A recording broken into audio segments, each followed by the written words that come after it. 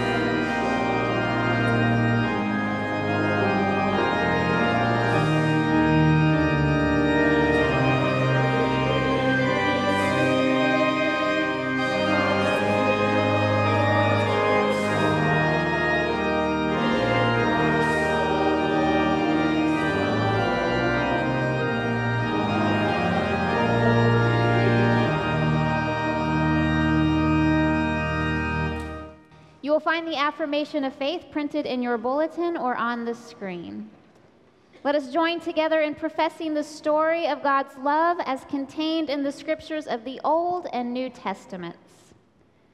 I believe in God the Father Almighty, maker of heaven and earth, and in Jesus Christ, his only Son, our Lord, who was conceived by the Holy Spirit, born of the Virgin Mary, suffered under Pontius Pilate, was crucified, dead, and buried. The third day he rose from the dead.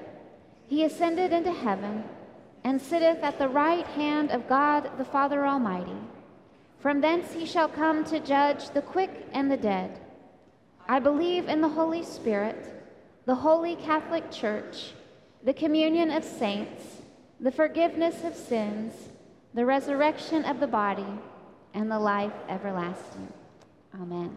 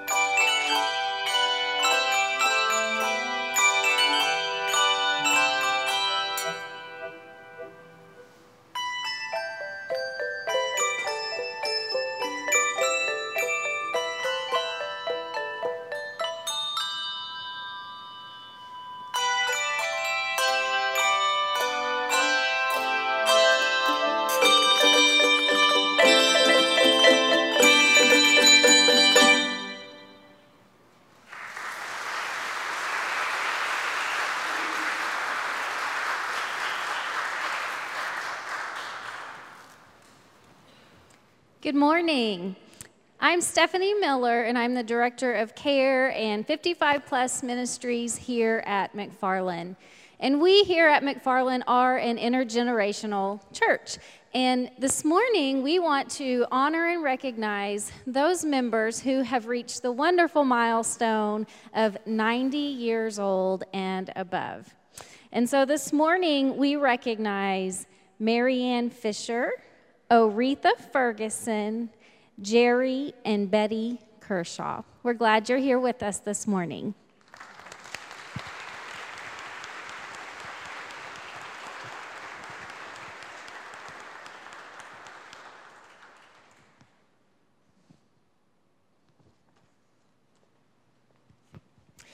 Good morning again. I'm Sandy Minty, Director of Children and Family Ministries, and we're at the other end of the intergenerational spectrum. This morning we are dedicating our 5th graders who will serve as acolytes in the coming year.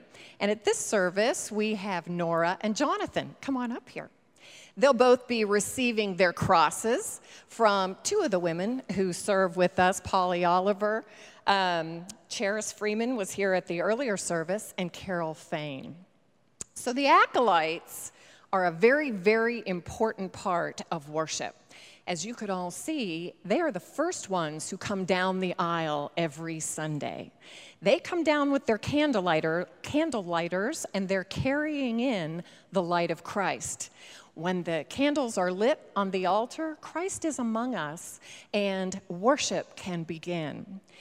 Part of their responsibilities are also helping with baptism. Each time we have a baptism of a child or an adult. And then at the end of each service, you see them come up, take the light back on their candle lighter, and walk back up the aisle. The symbolism for us as worshipers is that that light of Christ goes back out into the world. And we, as followers of Christ, follow that light out to serve and to share his love and his light with all we meet during the week. So what you do is very important each Sunday, and we thank you for serving. Let's turn around right now, and you'll receive your crosses. Come over to the altar. There you go. And do you have those? Perfect. And then Pastor Rockford will have a blessing. Go ahead. Yeah.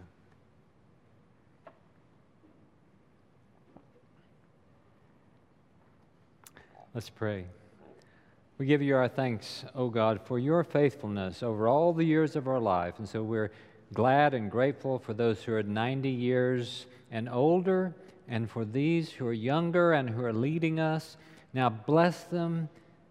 We pray that they would feel the sense of significance as they help us in worship, as they lead us in and lead us out, so that we might share your light, your love, your help with all the world. With grateful hearts, we receive these and those others with them into this ministry. Bless them, we pray, in the name of Jesus. Amen. Thank you. Thank you for serving. Let us continue in this time of prayer as we join our hearts and lift up our prayers to God. So let us pray. Oh, holy God, we pray this day for all of those in transition. God, for those who may be getting married, or for those whose relationship is ending, for those with newborns and infants and toddlers and preschoolers and elementary-aged children and tweens and high school-aged youth, for all of the transitions of childhood and parenting, for those who may be retiring, for those who are moving, for those who have been diagnosed and those awaiting surgery, for those in treatment, in therapy, in recovery, for those in hospice, for those in grief, recognizing that we are all, in truth, in transition from what was through what is into what is yet to be. And so, God, we pray for liminal time, a time not sure of what is ahead, for the good and the hard gifts of new paths, that they might be for us a place and a time of resilience, eternally full of your presence, O God. And so, God, we pray all of this in the name of Jesus, and we lift up all of those things that are on our hearts and minds to you today, knowing that you are faithful. And we know that Jesus is the one who was and is and will be with us always. And so we pray together the prayer that he taught us, praying, Our Father, who art in heaven, hallowed be thy name. Thy kingdom come, thy will be done, on earth as it is in heaven. Give us this day our daily bread, and forgive us our trespasses, as we forgive those who trespass against us. And lead us not into temptation, but deliver us from evil. For thine is the kingdom, and the power, and the glory forever. Amen. I would love to invite all of the children who are here today to come forward for our children's moment. And as they do, let us watch this wonderful video of our children teaching us what love is. Come on forward.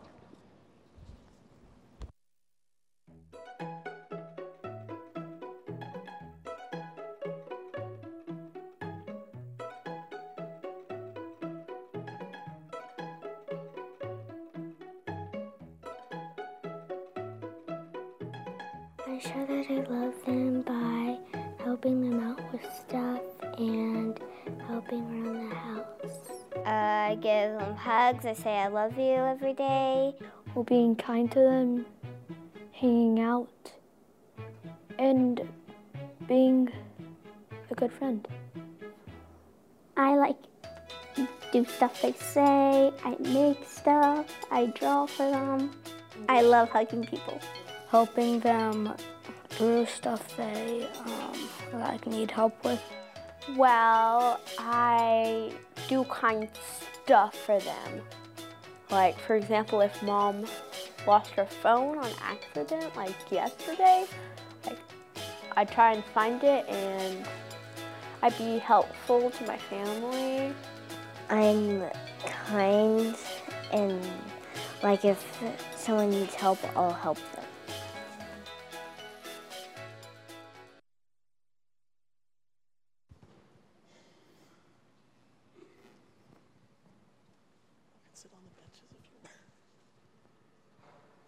Good morning, and good morning to any children who are watching on the live stream. So I've got to be honest with y'all. I woke up this morning and I really thought about not coming to church to talk to y'all. I've gotten so frustrated this week with my friends, with work, with just all the circumstances of my life and just people in general and the world in general, and I'm ready. I packed up all my stuff, put it all in my car, and I'm ready to drive off into the woods and find a cave somewhere and just live by myself. And just come back into town occasionally to go to Walmart, but even there, I wouldn't talk to anybody. I'd use the self-checkout and just be done with the world and live my life in my cave in the woods. What do y'all think about that? It sounds cool. Well, I'm not really sure about it yet. And so that little bit of uncertainty in my brain just made me think, well, maybe I'll come to church because y'all have helped me out before. Trying to figure out if that's really a good idea or if maybe there's another way I can deal with things. And seeing some of you and your friends up there on the video made me think about stuff, and then knowing that we're talking about love here in the church right now, I went and found this Bible verse that I think we're reading right now. So let's see if it says anything and if y'all can help me out. Love bears all things, believes all things, hopes all things, and endures all things. I think that's what I'm supposed to think about. What do y'all think that's telling me to do? What do you think? Stay and unpack my bags? Why do you think I need to stay? Oh, okay, yeah. I think it's telling me maybe I can handle stuff better than I think. What do y'all think? Yeah? I'll give it a try, I guess. Yeah, but, I get easily confused and I forget things. So for me to hear it when I say it, I'd also like to hear things when y'all say it. So we're going to do an echo prayer. So I'm going to say part of the prayer, and then y'all say it back to me. That way, if I hear it twice, it might stick in my brain, and I might not get so emotional and run off into the woods. So let's pray. God of mercy, sometimes we get so frustrated with the world and all the people in it. Send your Holy Spirit into our minds and hearts so we can love the world the way Jesus taught us. In his name we pray. Amen.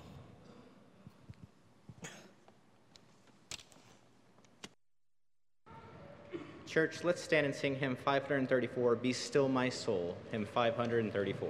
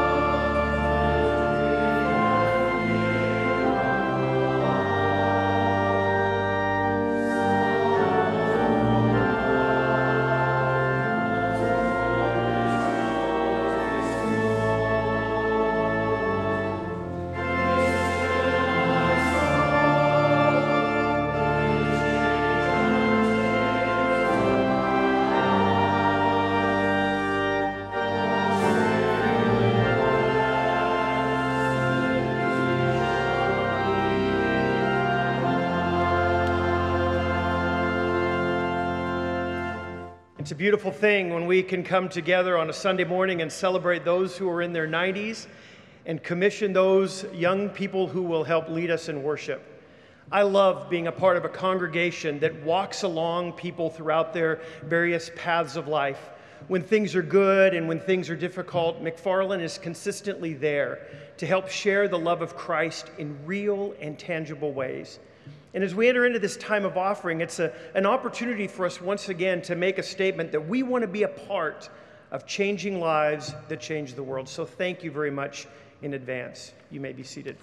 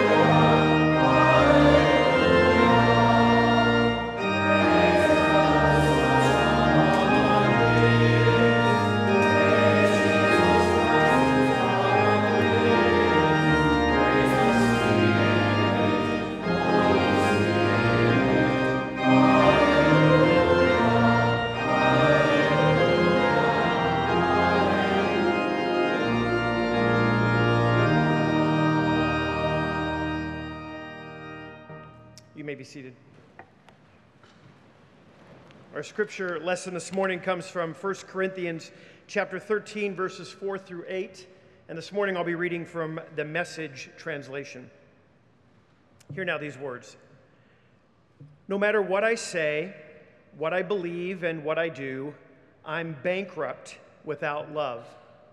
Love never gives up, Love never cares more for others than for self.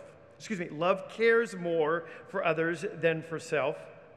Love doesn't want what it doesn't have. Love doesn't strut, doesn't have a swelled head, doesn't force itself on others. Love isn't always me first. It doesn't fly off the handle, doesn't keep score of the sins of others, doesn't revel when others grovel. Love takes pleasure in the flowering of truth, puts up with anything, trusts God always. Love always looks for the best, never looks back, but keeps going to the end. Love never dies. This is the word of God for the people of God. Thanks be to God. Let us pray. We are blessed, O God, to be loved by you, and we want to love well. And so pour out your Spirit upon our lives, into our relationships. Help us to let this love flourish in our living. Teach us through these words today, we pray. In the name of Jesus, amen. So do you bounce out of bed in the morning with a song on your lips and a skip in your step?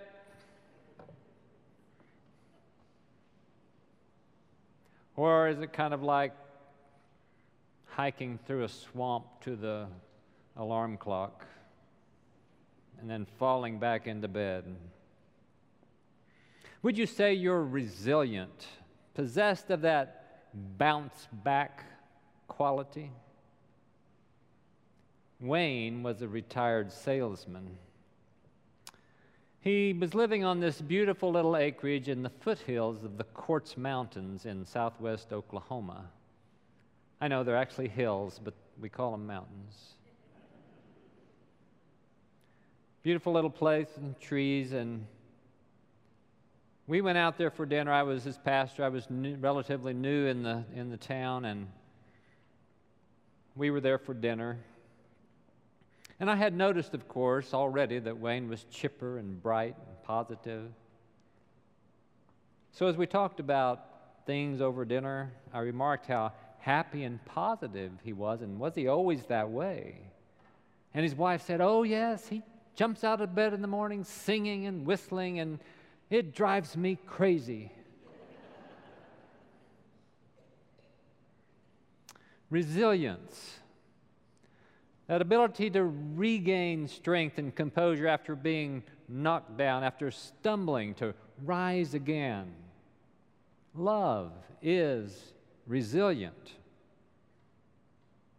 People who love well and experience love well are characterized by the ability to return to loving behavior every time they feel challenged, are offended, hurt, or suffer setbacks. So in our continued exploration of the chapter we call sometimes the love chapter, 1 Corinthians 13, our focus today is what you heard in the children's moment and heard it another way in that reading. Love bears all things, believes all things, hopes all things, endures all things. Love never ends. Those words have resilience just flowering out of them, every phrase. In fact, the literal rendering of love never ends is love never falls down and stays down.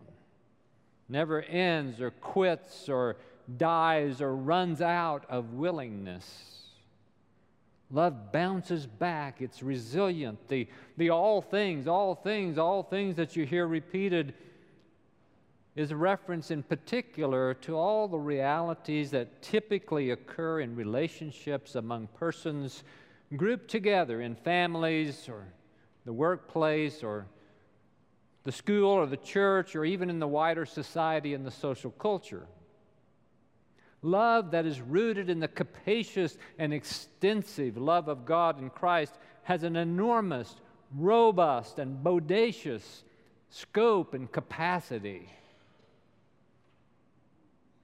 So there are these 4 staccato declarative bursts affirming the resilience of a Spirit-energized love. And while it's love that generates all 4, bear, believe, hope, endure, the middle 2, faith and hope, trusting and optimizing, I think there's something like the generating engine of the outer 2, the bearing and the enduring. When God's love for us in Christ and our love for God and for others generates faithfulness to the way of God and hope in the faithfulness of God, then no matter what, by trusting and being filled with hope, we become more capable of bearing all and enduring all. You may remember there's another scripture that says, love covers a multitude of sin. It's in 1 Peter. And that same thought, that thought of covering, is in this word, bears all things. Literally covers all things. Even covers all things in silence, like a roof covers a room and protects its contents and keeps things dry and safe. Love protects relationships, the family, the church family, the marriage bond, the healthiness of workplace relationships. It provides for safety and an environment of loving, working, playing, and growing. Another way to say that is, love endures all things. Love is resilient, and it nurtures and encourages growth in resilience. And that resilient quotient of love is rooted also in what we believe. As we say in the Apostles' Creed, we believe in the resurrection and in the life everlasting. And in a sense, we believe that this Spirit-energized love is ever elastic, resilient, does not fall down and stay down even at death. We believe that the love of God won't let us stay down, but raises us up in the mystery of God's eternity with a winged spring in our step, so to speak, a song in our soul that lasts forever. Love never fails in final fatality. We also affirm in the Creed, I believe in the forgiveness of sins. It doesn't say in the forgiveness of my sins, although I believe that. You probably do too. But just sins. Very much all the sins that can occur in relationships, all the offenses, we believe in the forgiveness. And love would invite us to say, I believe I am called to practice forgiving those who sin against me, as we pray in the Lord's Prayer. Forgive us ours as we forgive them theirs. Those who step over the line and step on us and cross our boundaries and offend us, forgive them. Since love is resilient and covers a great list of sins, and since love bears and endures all the relationship hiccups and hurricanes, then the meaning here is, of course, pointedly inclusive of forgiveness. In commenting on this text, in a written commentary, Paul Sampley says, this chain of things, bears, believes, hopes, all things, all things, all things, represents a kind of running forgiveness that is an ingredient to any sustained relationship. So step with me into the story of Jesus about 2/3 of the way through the Gospel of Matthew. Opposition now has grown against Jesus, and things have become more clear and more intense, and it won't be long until Jesus will be brutally executed. And Jesus and his followers are going from town to town, on foot, of course, clothed in their first century Middle Eastern garb. And Jesus is often teaching his followers and teaching others. And on this day, they're in Capernaum, a fishing village of about 1,500 people on the north shore of the Sea of Galilee, that big lake. And Jesus spends a little time being very direct with them and very assertive with them about sin. He launches into that conversation because they ask him, Jesus, who is the greatest in the kingdom of heaven? In God's estimation, Jesus, who's the greatest? And Jesus, if we imagine the scene, calls a child over who's playing nearby perhaps, puts the child in the middle of this adult conversation next to him and says, you need to focus on humility like a child, not on who's greatest. Authentic, honest, that innocent aspect of children, not yet thinking about career and power and success or having status, standing over others. Humility, he's telling them, is the greatest virtue. The child runs off to play, and Jesus continues talking with his followers about not offending others, not taking advantage of the vulnerabilities of others. Don't offend children and don't offend people who are vulnerable.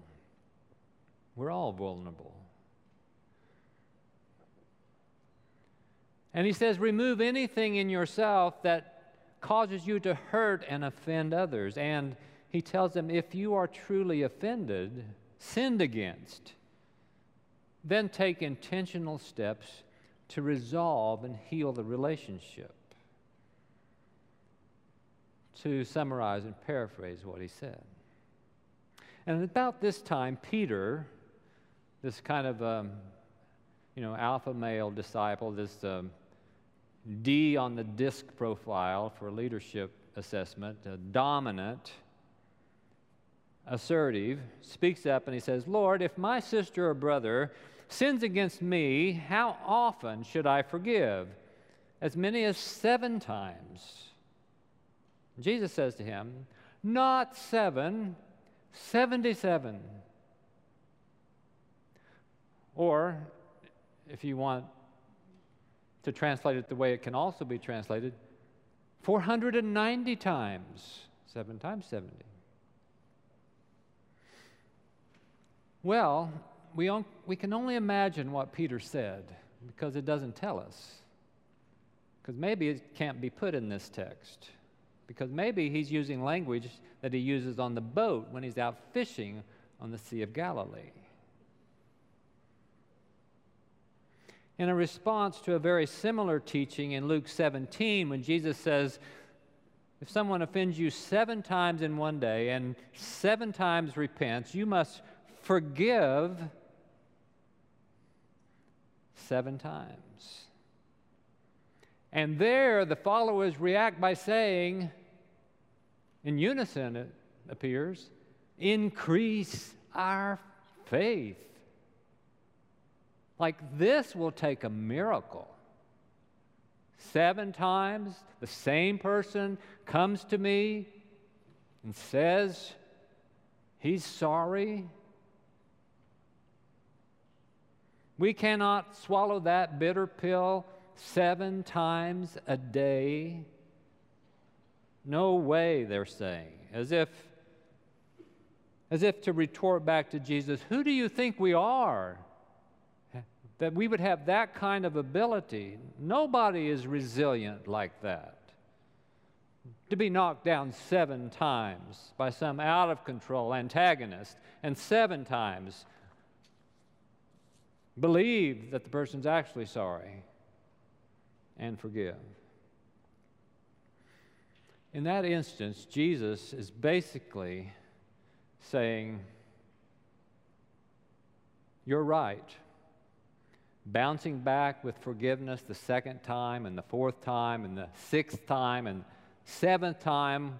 Well, and here I imagine Jesus looks across the way, across the street or something, and there's a big, mature black mulberry tree. It's 40 feet tall, and it has a canopy that reaches out 45 feet across. And Jesus says to them, I get it. It's no easier than you walking over there, throwing your arms around that tree, pulling it up out of the ground, and giving a heave and tossing it over the houses, landing it out there in the lake. But, he says, if you have genuine faith,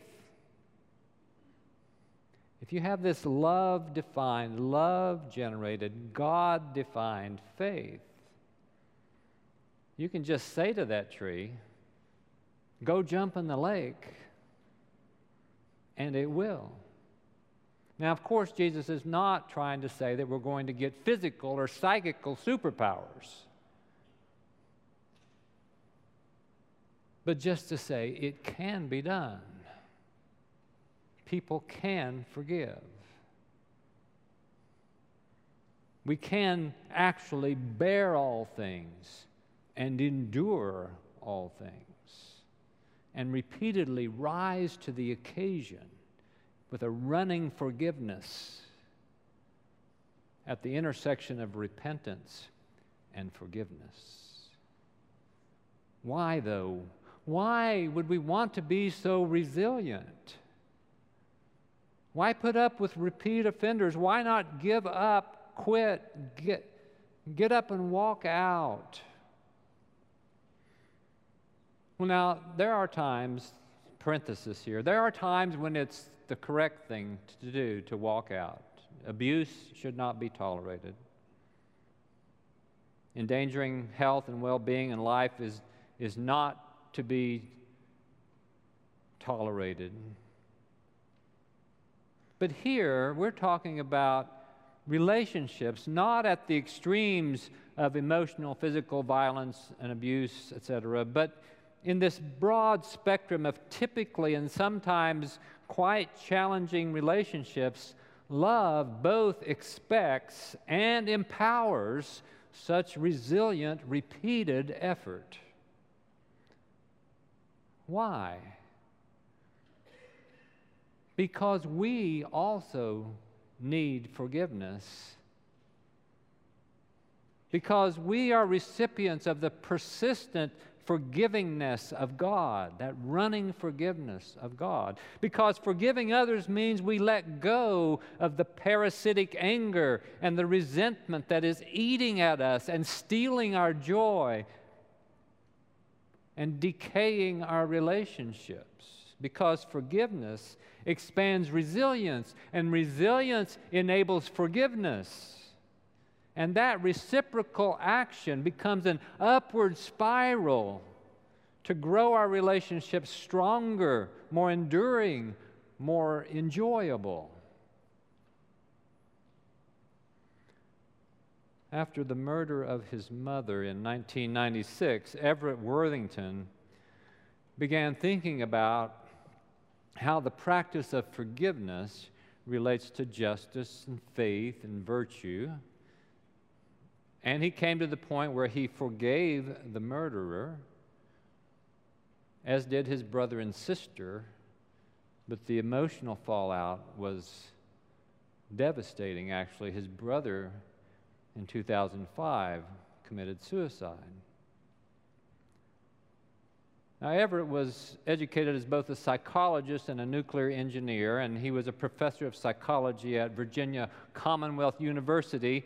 And from 1998 to 2005, he directed a campaign for forgiveness research, a nonprofit organization that actually, during that time period, awarded more than $6 million to study forgiveness.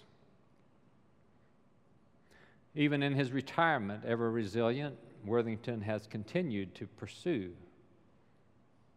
And the research shows, as reported according to the Resilience Center, that forgiveness is not doing nothing, because that will end up with either an eventual victim or survivor reaction.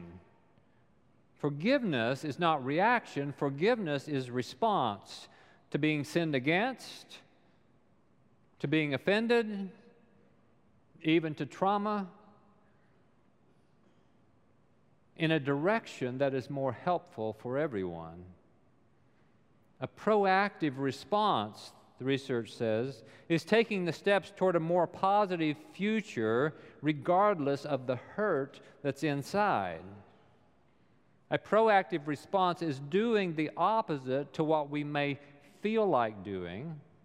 It can change the offended relationship to move in a new direction.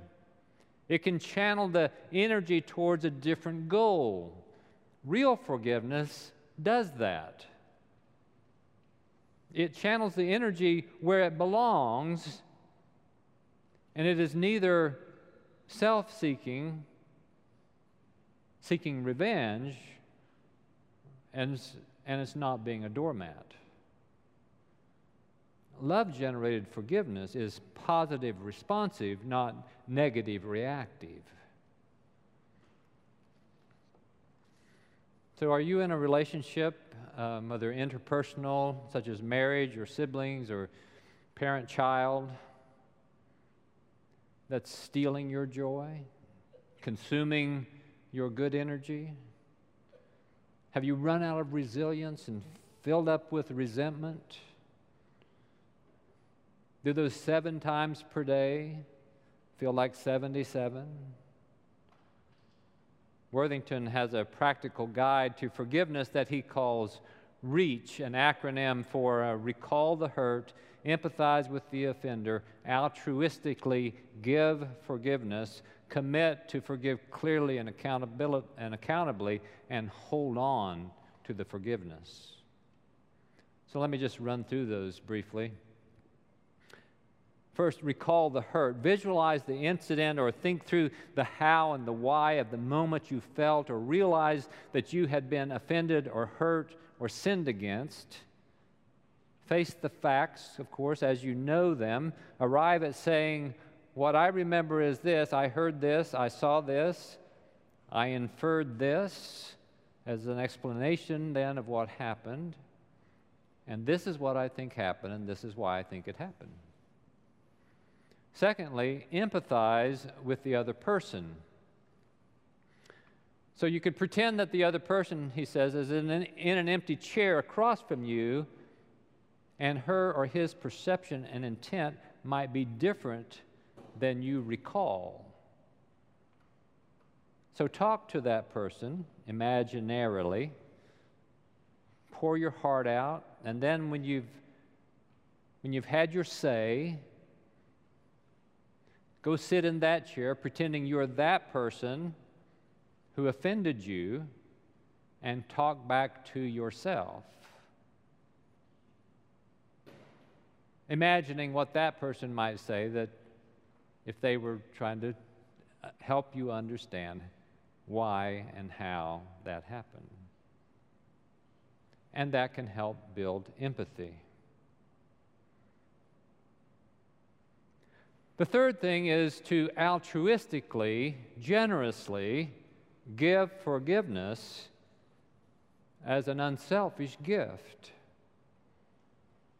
We can probably remember sometimes we have wronged someone and have been forgiven, a parent, a teacher, a family member, a friend, and that person forgave us, and how we felt liberated and free, light, happy about that. And then we did not want to disappoint that person. We didn't want to do that 6 more times. By forgiving unselfishly, you can give that same gift of liberation and freedom and even changed behavior to someone else. And then, fourthly, commit to forgive clearly and accountably. So once you're forgiven, you might even write down, on a page, a paper, or in a journal, something like, today I forgave, and put the name there, for hurting me. This memorializes and fastens the forgiveness that you have given in your heart. It helps increase your resilience, even as it helps the other person. And when appropriate, of course, offer or deliver that forgiveness directly to the person. Learn how to do that well. It's easy to sit in your home and decide in your head that, I forgave that person, but I'm not telling them.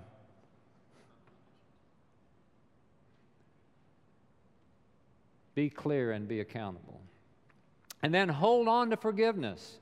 Forgiveness can fade and the feelings go away and the hurt come back and argue with you and say, why did you forgive that person? You never should have forgiven that person. What were you thinking, we say to ourselves. And certainly not the second time, and not the fourth time, and not the seventh time.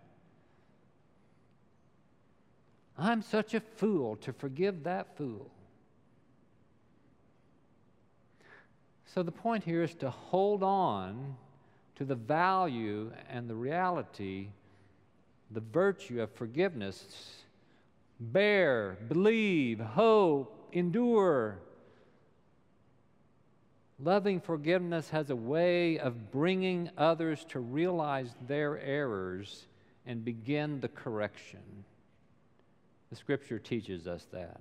Overcome sin with goodness in relationships that are anywhere near doable. Love, of course, may stumble 7 times a day, but it's never in the nature of love to stay down. Love may shake and bend with the force of storms and quakes, but it cannot be broken. Love is eternal, even though we don't always experience it that way. It's as if love is saying, you can bend, but you can never break me. Love can do anything. Love is strong. Love is invincible. When it's knocked down, it comes back even stronger than before. Love is resilient.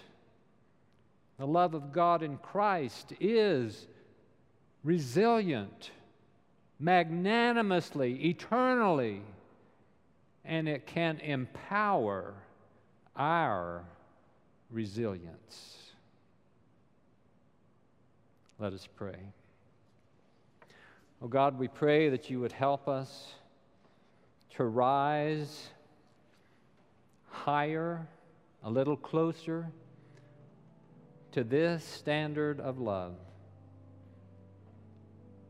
so that we might bless each other and bless the world and bring hope and change and help and healing to a world who too often wants to fight and take revenge. May we be those who lead with love again and again. In the name and the way of Jesus. Amen. So if you have questions about what it means to be a follower of Jesus, a Christian disciple, if you have questions about forgiveness and how that works and repentance and all of that, we're always open to visiting with you. Feel free to come while we sing if you want to talk or join the church, but also catch us at the back or email us, or if we can help you, we want to help. So let's stand to sing this hymn, number 580, Help Us Accept Each Other.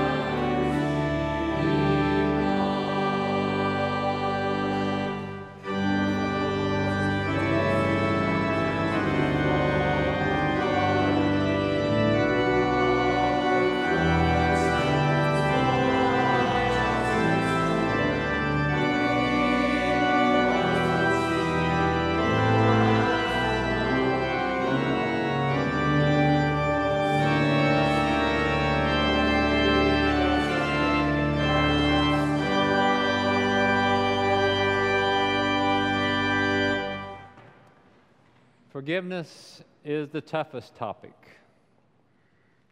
Through all my years as a pastor, it's the one sermon topic that gets the most, I think, feedback and response, because it's an ornery thing in the human endeavor, a challenging thing. And there's a lot of complicated pieces to it. But you know, God loves perfectly and endures all and hopes all for us. If you're struggling with forgiveness and relationships and that kind of thing, you know, reach out, because there's always healing and help and hope. And may the God of all hope fill you with such joy and peace in believing that hope may abound in you by the power of the Holy Spirit. Amen.